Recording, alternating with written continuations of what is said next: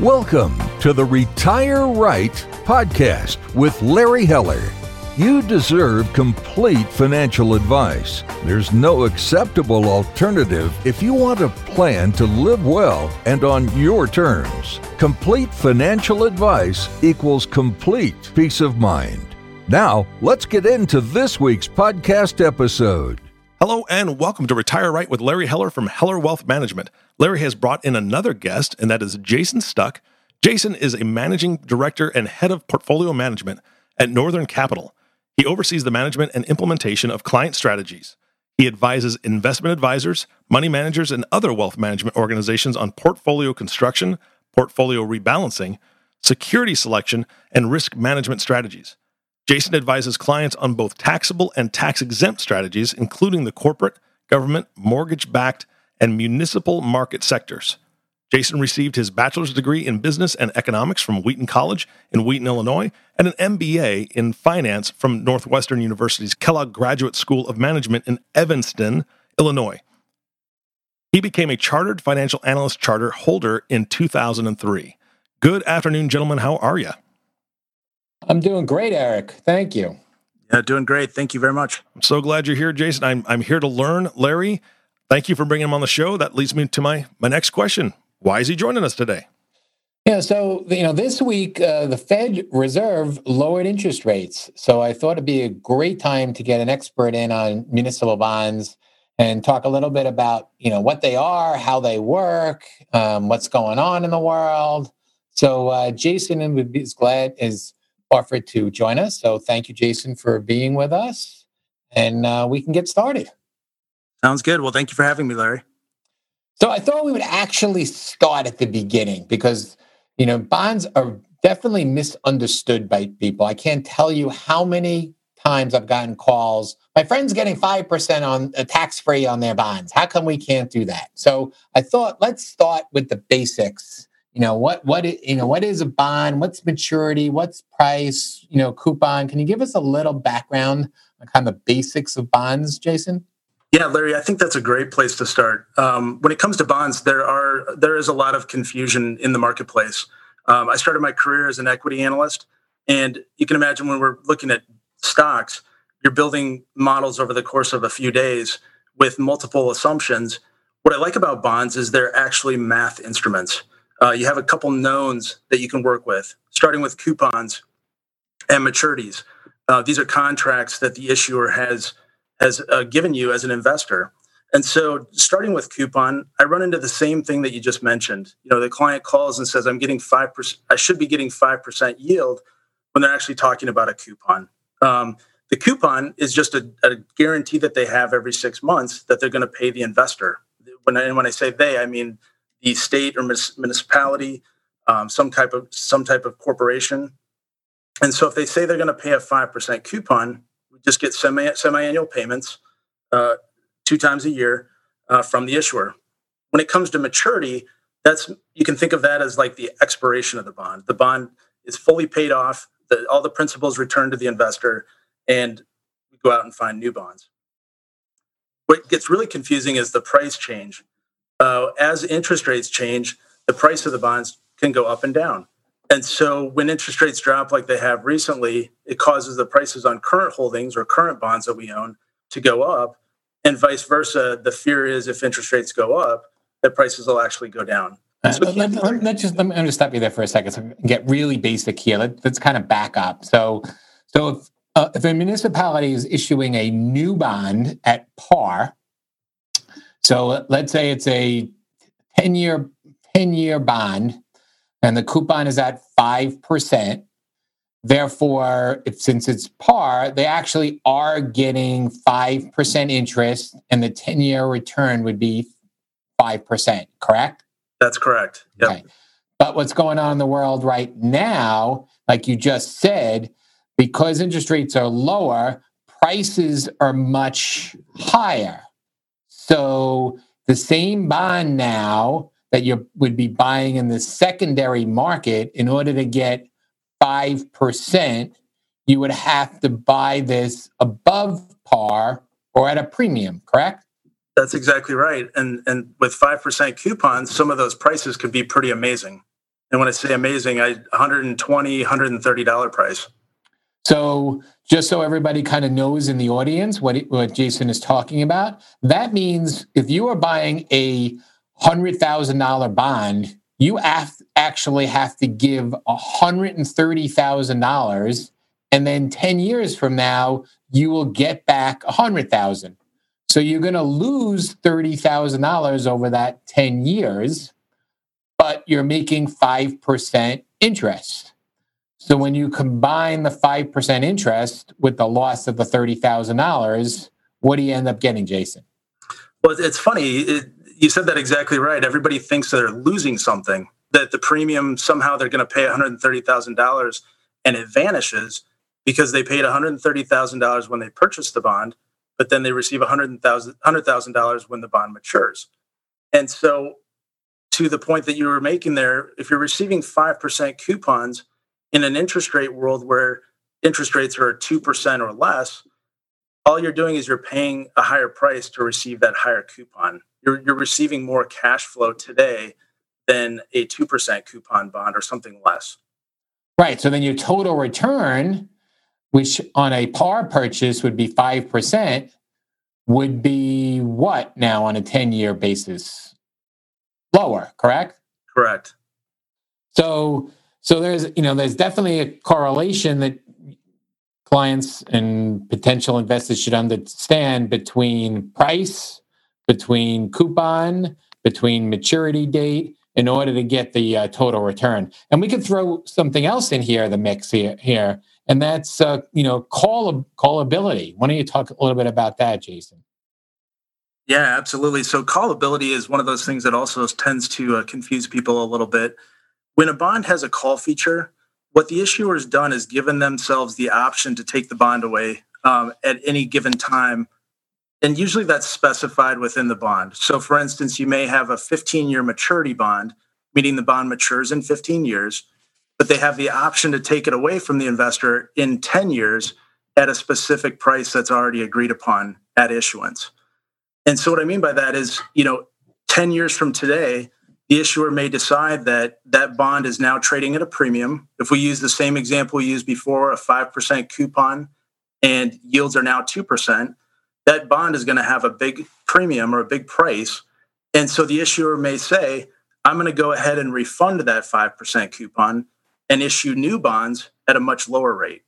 So they're going to go ahead and take that bond away from the investor. Typically, they take bonds away at par, which is a $100 price. And so when that happens, the investor gets their money back. And in environments like we're in currently, the difficulty is it's called reinvestment risk. You have to go back into the market and go buy a new bond when bond yields are less favorable. So, so people should be aware of this. They could be buying these bonds, thinking it's a great deal, and they're not looking if they could be called away. And all of a sudden now bonds are called away, especially in today's environment, like you just said, where interest rates are lower. Now they got to reinvest all that cash at lower rates, correct? Absolutely. And then it's painful because typically they'll go to the advisor and say, why don't you go buy me more of those 5% coupons at par or 5% yields that we bought 5 years ago or whatever the time frame is. And unfortunately, it's just not available in the marketplace right now. Yeah, so let's talk about the marketplace and premium bonds. So, the last 30 years, interest rates have dropped. So, and that's been good for the bond market. Can you explain why is that good for the bond market that interest rates have dropped? Absolutely. So if we use the same example we used before, you bought a 5% coupon, let's call it 10 years ago, 15 years ago, and you paid par or 100 for that bond. As you mentioned, Larry, the rates have come down. And as rates dropped, if you think of it this way, you have a 5% coupon in your portfolio, but the new world that we live in offers a 4% or a 3% coupon. And so that's great for people that already own bonds because my price on my current bond that I own is going to go up. The problem becomes like we have today, where you have to go out into the market and invest new money. And so, a lot of investors have probably heard, interest rates have dropped for 30 years. I like to say, it's kind of like logic class in college. Just because interest rates dropped for 30 years doesn't mean they have to go back up or that they have to go back to the norms, whatever norm means. Yeah, I mean, Just on the side right now, as we're speaking, there are actually countries like Germany that have negative interest rates, which is hard to imagine. Absolutely, and it's even crazier when you hear people on CNBC or just in the markets talking about how the U.S. could go to zero or potentially even negative rates. Right. So let's talk about these premium bonds and why investors could be scared of these premium bonds. I think it has a lot to do with what you mentioned earlier too. A lot of people will say, "Why in the world would I buy a bond with a $130 price that matures at 100?" And the reasons are you buy those because you're going to get more cash flow now. That 5% coupon is going to provide more income, which is important to people in retirement and in other scenarios. But you're going to receive that coupon now, which is valuable if and when interest rates were to rise. That it can be a very helpful benefit there. But the prices also tend to, if history is any guide, the 5% coupons, when compared to lower coupon bonds like 2 or 3% coupon bonds, tend to do better if interest rates rise in comparison. So from a defense standpoint, or right. So when you say do better, you mean a better rate of return if you wanted to sell the bond in the future. If you're holding the bond to maturity, does it really make a difference? That's a great point. So exactly right. The 5% is going to have less price depreciation in comparison. And again, that's if history is a guide. The 5% coupons will depreciate less than a 3%. Depreciate less than a 3% or a 2% coupon. But you bring up a really good point. A lot of people say, if I buy a bond, who cares? The price is going to change, but I'm going to hold it to maturity and get all my money back. The problem is, I'll give you an example. If we both bought a bond today, Larry, and both of us bought bonds, excuse me, at a 4% yield, and we both paid par for the bond. If we woke up a year from today and your bond was priced at 102 and mine was priced at 98, that tells us something about the features in that bond. And one bond is actually more valuable than the other. And so when we look at these things, we say, well, if price doesn't matter, then why don't we swap? Why don't you give me your bond at 102 and I'll give you my bond at 98? And every time I present that scenario, people say, well, no, that's crazy. I would never do that. Well, it's because there's something in each of those bonds that's valuable, and one bond is going to have a different experience than the other. Right. But again, in theory, if you hold those bonds to maturity, you'll get back your principal. It's just if you wanted to sell before that they mature, correct? Yeah, that's correct. So if you do hold the maturity, of course, barring any credit event, you will get your principal back. Great. So let's move on a little bit from the basics, and let's kind of talk about what's going on in the world out there with interest rates. So a lot of buzz out there right now is due to this inverted yield curve. So can we try to explain in layman's terms to our listeners out there what an inverted yield curve is? Yeah, it's funny. As bond guys, we don't really catch the headlines as much, but you're exactly right. Inverted yield curve has been one of those buzzwords that's definitely talked about thoroughly. The simple definition is, if you think of a typical yield curve, it's typically upward sloping. And what I mean by that is, if I buy a 2-year bond compared to a 30-year bond, I would expect to get more yield to buy the longer bond because of factors like expected inflation in the future or expected risk with longer bonds.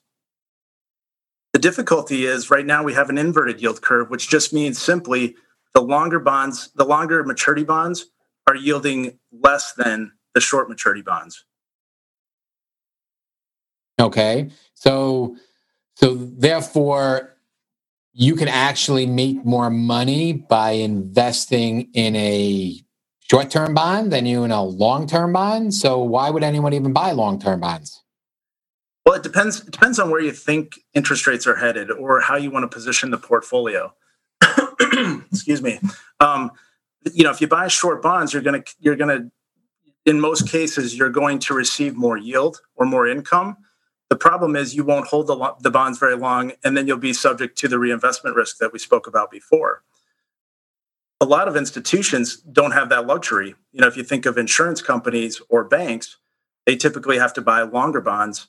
And so they're subject to what the market gives them.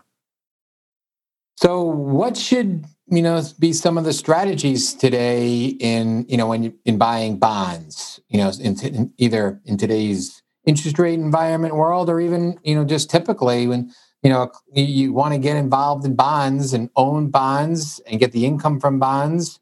Let's talk about some of the different strategies. Yeah. So when people talk about bonds, what typically comes up is I want to buy a bond ladder. And that's not a bad way to go. Typically, a ladder, by definition, is you're buying each maturity in sequence. So, for instance, if I said I wanted to buy a 10-year ladder, I'm going to buy 10% of the 1-year maturity, 10% of the 2-year maturity, all the way out to 10 years. And then when the 1-year bond matures in a year, I'm going to go ahead and buy a new 10-year bond. When we, in contrast to that, when we compare ladders to strategies, the strategy is actually trying to accomplish something. So what I mean by that is, we're trying to capture some yield, or capture as much yield as we can given the current state of affairs, or provide some kind of defense if the investor is concerned about interest rates rising. And so as we run our models and we look at different things, one strategy you can pursue right now is more of what's called a barbell strategy. And that's just simply buying some shorter bonds and some longer bonds and avoiding the middle part of the curve. When I say the middle part of the curve, I'm talking about 3 to 6 year maturities. We mentioned inverted yield curves previously. Right now, I'm looking at my Bloomberg screen, and the 6-month Treasury is 1.91, the 1-year Treasury is 1.87, and the 3-year Treasury is 1.68. So you can see there's really a dip in the 3-year maturity when we talk about Treasuries. As you're building ladders, you probably don't want to buy less yield as you're going out further on the maturity spectrum. So the idea, we're kind of hedging a little bit by buying some short-term and some long-term rather than a complete ladder. Absolutely. The short-term bonds will provide some of that liquidity that you really want. And then the longer bonds will give you some yield in case we're wrong and in case yields do go to zero, like some have talked about. So let's just talk a little bit about, another buzzword that I hear, and, that's duration. What do you mean by duration, and what can that tell us when you're putting together a bond portfolio? Yeah, duration is one of those tricky terms. It's typically used to measure the risk of a bond, but I think of it a lot like I do with yield. And what I mean by this is it's really a static measure. Duration will tell me what if I'm a trader or if I'm someone who is going to only own bonds for a couple hours or maybe even a couple days. Duration might be a decent metric to use as far as a measure of risk. But as interest rates change, the duration on bonds or even portfolios can shift pretty dramatically if there's call features. We talked about callability previously. And once callability comes into play, I've seen bonds where the duration shifts from just a little bit less than 1 year to almost 8 years, and it has a 10-year maturity. So what we tend to look at, more importantly, is we'll look at the change in price. If we go back to the total return equation, we talked about coupon is kind of our reward. The change in price is really our risk metric. So looking at the bond at the day we buy it, what the purchase price is, and then what the potential price is a year from now, 3 years from now as the ending price. But duration is a good metric to use as a starting point to try to measure the risk in a portfolio. Right, and based upon the duration, you can kind of gear what would happen to the portfolio if interest rates either fall or rise, correct? Absolutely, and shorter durations are going to have less of a tendency to move with interest rate movements, so they'll be less sensitive, whereas a longer duration portfolio tends to have more interest rate risk, meaning it's going to respond in a greater capacity to interest rate movements. Right. So in layman's terms, our listeners out there, longer durations will provide you with higher rates of return on bonds, but will be more sensitive to possible losses or gains based upon interest rates moving, where shorter term duration, less sensitivity to risk, but obviously less returns. Is that correct? That's exactly right? Yep. Great. So Then let's talk a little bit more about interest rates, and let's talk about what do you kind of see in the future? I mean, we're not predicting interest rates, but will interest rates? What happens if we have a rising interest rate environment, or even or possibly even a negative interest rate environment? Why don't we talk a little bit about that? Yeah, it's interesting. There's a lot of people that like to forecast. I'm sure, Larry, you have it. You experience it all the time when people want to know what your crystal ball says. There was actually a recent article in the Wall Street Journal, and it showed a graphic of all the economists and where they thought 10-year treasuries were going to be, 6 months from now, 12 months from now. And what was interesting is none of them had forecasted in 2019 that the 10-year treasury would be below 2%. And as I look at my screen right now, we're currently at a 1.78. And even just a couple weeks ago, we actually touched around the 140 range. So, no offense to these professional economists, these are some of the brightest people in the country. They have degrees from the brightest, the top universities, all kinds of staff, and all the data that you would ever want or need if you were to do this type of activity. And so I'm not disrespecting them. It's more a comment on the fact that it's very, very difficult, if not, I would argue, impossible to predict the future of interest rates. And so, as bond specialists, the question becomes, well, if you can't predict interest rates, then how do you manage portfolios? And so we spend a lot of time at Northern Capital, instead of looking at future forecasts or what could happen, we actually run a bunch of scenarios. And what I mean by that is we'll look at 1, 2, and 3 year timeframes and stress the bond or the portfolio for a variety of potential scenarios that could play out, both interest rates rising and falling, and even the possibility of rates not changing at all. And so once we get to lay all those things against each other, we can make really good decisions. We believe that we can make really good decisions about, should we buy this bond or that bond, or these combinations of bonds or this other combination. And so we just feel like that's a much more helpful exercise. If someone really pressed me a year ago and said, well, where are interest rates going? I would have never guessed we'd be 150 basis points lower at one point. You always get in trouble when trying to predict the stock market or interest rates in the short period of time. So, hey, Jason, this has been great. I mean, it's great for our listeners to learn some of the basics, and hopefully they learn some ideas on the strategies and the different portfolios that we can create for them. So I appreciate all the time that you put in today and some of the answers. And for our audience out there, if anyone has any more questions about bonds or investments, they can feel free to call my office, and we can talk further. So thank you again, Jason. Thank you, Larry. I appreciate it. Guys, this was great. I learned a lot, but it also made me come up with a lot of questions. So I'm sure there's people out there that are in the exact same position I am. So Larry, I hope you're ready for that phone to ring. What number should they get a hold of you at? Well, they can call the office at 631-293-2806, or they can go on our website at hellerwealthmanagement.com. Fantastic. Jason, thanks again for being here. Appreciate it. Thank you for the time. You bet. And thank you all for listening to the Retire Right podcast with Larry Heller. If you have not subscribed to the podcast yet, please click the subscribe now button below. This way, when Larry comes out with a new podcast, it'll show up directly on your listening device. This makes it much easier to share these podcasts with your friends and family. Again, thanks for listening today. For everyone at Heller Wealth Management, this is Eric Johnson reminding you to live your best day every day. And we'll see you next time.